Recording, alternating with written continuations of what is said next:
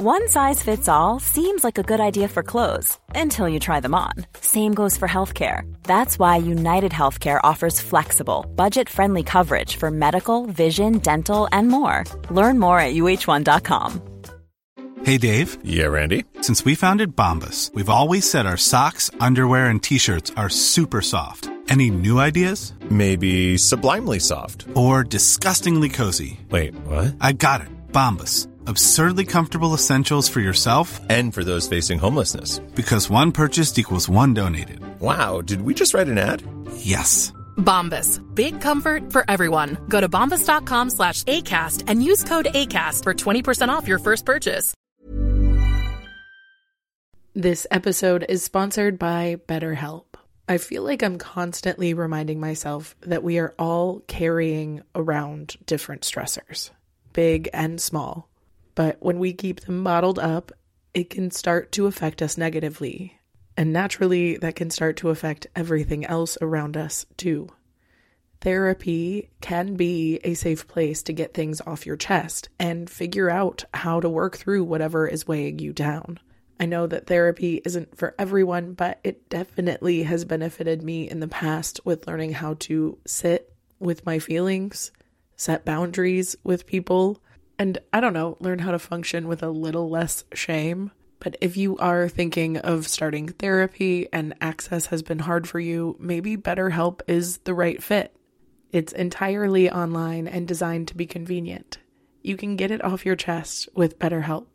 Visit BetterHelp.com/makeyourbed today to get 10% off your first month. That's BetterHelp, HELP.com/makeyourbed. Good morning, sunshine. Welcome to another day of the Make Your Damn Bed podcast.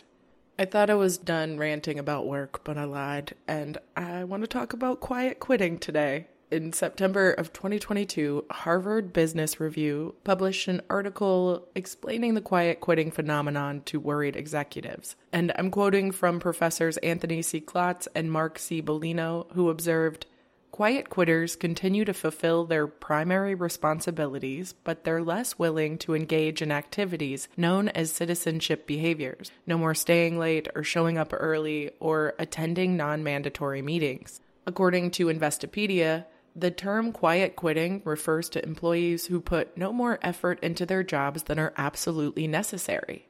A 2022 Gallup survey suggested that at least half of the U.S. workforce consists of quiet quitters. The percentage is particularly high among workers under 35.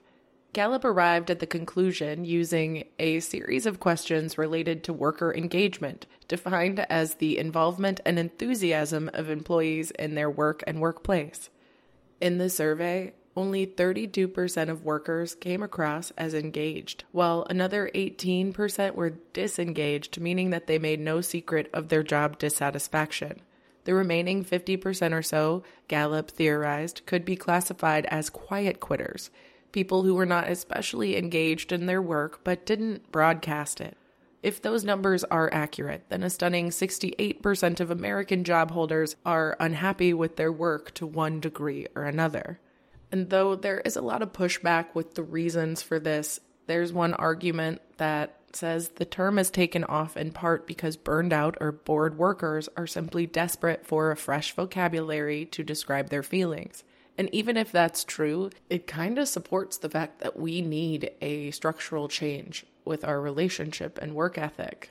Zaid Khan on TikTok said, "I recently learned about this term called quiet quitting, where you're not outright quitting your job, but you're quitting the idea of going above and beyond. You're still performing your duties, but no longer subscribing to the hustle culture mentally that work has to be our life." Clayton Ferris on TikTok adds, "I don't stress and internally rip myself to shreds." And as someone who used to get kicked out by the janitorial staff and was often told by my coworkers I needed to set better boundaries with my work life, I highly encourage this concept if you are someone who gets burnt out and finds yourself taking on too much and not setting boundaries at work.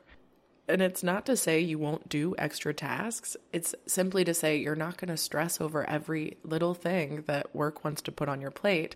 And if you do accept those things, then you recognize that you can ask for compensation, because I'm so sick and tired of hearing that jobs are having employees take on second jobs because they fired someone or someone quit and it became this person's responsibility, yet they don't give them any type of raise, yet they are saving an entire salary's worth on not paying the employee they fired. It just doesn't make sense to me. And as long as we live in a for-profit system, the system has one goal, and that is to profit off of us. So if your work culture calls you part of the family, that is a toxic family dynamic, my friend, because they're gonna hustle you. And they are constantly looking at the bottom line, and they will replace you in a heartbeat, even if you're a fan favorite. But real talk, the thing I love about quiet quitting the most is it feels like a really wholesome, good kid who never gets in trouble and never does anything wrong is finally sticking out for themselves, and they feel like a rebel, because it's not quitting at all. It's doing what your job requires, but not everything else.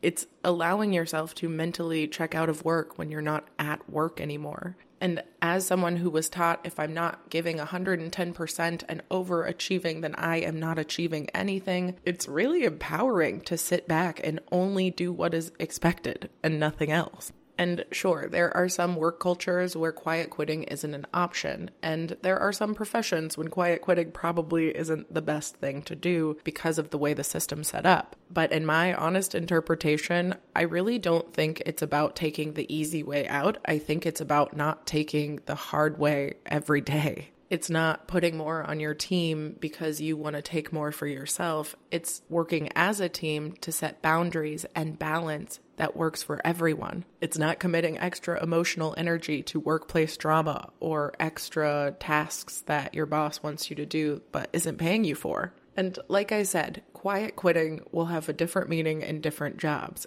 If you're a chef, you can't really quiet quit in the middle of a rush. And if you're a surgeon, you're not going to quiet quit in the middle of a surgery. But in my experience, it could be really refreshing to approach your job like a job and not your life.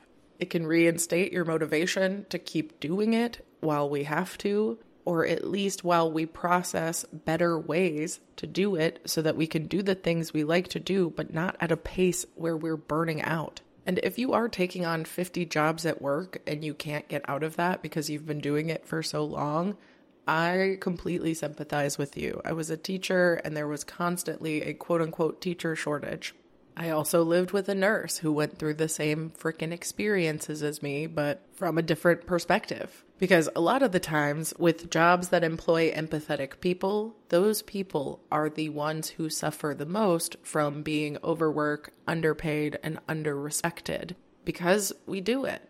Because we feel like we have to, because someone's got to do it and no one else will, because it's what we've been taught to do is pick up the slack when we see a need, fill a need, because. But when we get caught up in all of the reasons why we're overworking and not being compensated for it, we lose sight of the fact that that's a fucking human rights violation and it's bullshit. And we need to start unionizing and standing up for our rights as a people and as individuals when we can. And I understand that this is definitely a privilege to take given different jobs and different capacities and different demands of those jobs. And I'm not claiming to have the answers for every individual at this very moment. I'm one single person. But I am saying a majority of people I know, including myself, just might benefit from decentering work a little bit. And I was just thinking that maybe quiet quitting could fill a transition for some of us, depending on our situation. Anyway, I love you so much. I hope you have a wonderful rest of your day, and I'll talk to you tomorrow while you make your damn bed. Bye, beautiful. Mom deserves better than a drugstore card. This Mother's Day, surprise her with a truly special personalized card from Moonpig.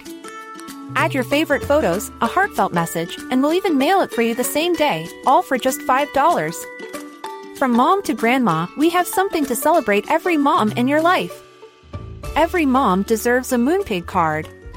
Get 50% off your first card at Moonpig.com. Moonpig.com Mom deserves the best, and there's no better place to shop for Mother's Day than Whole Foods Market. They're your destination for unbeatable savings, from premium gifts to show-stopping flowers and irresistible desserts. Start by saving 33% with Prime on all body care and candles. Then get a 15-stem bunch of tulips for just $9.99 each with Prime. Round out Mom's menu with festive rosé, irresistible berry chantilly cake, and more special treats. Come celebrate Mother's Day at Whole Foods Market. Planning for your next trip? Elevate your travel style with Quince. Quince has all the jet-setting essentials you'll want for your next getaway, like European linen, premium luggage options, buttery soft Italian leather bags, and so much more. And is all priced at 50 to 80% less than similar brands. Plus, Quince only works with factories that use safe and ethical manufacturing practices.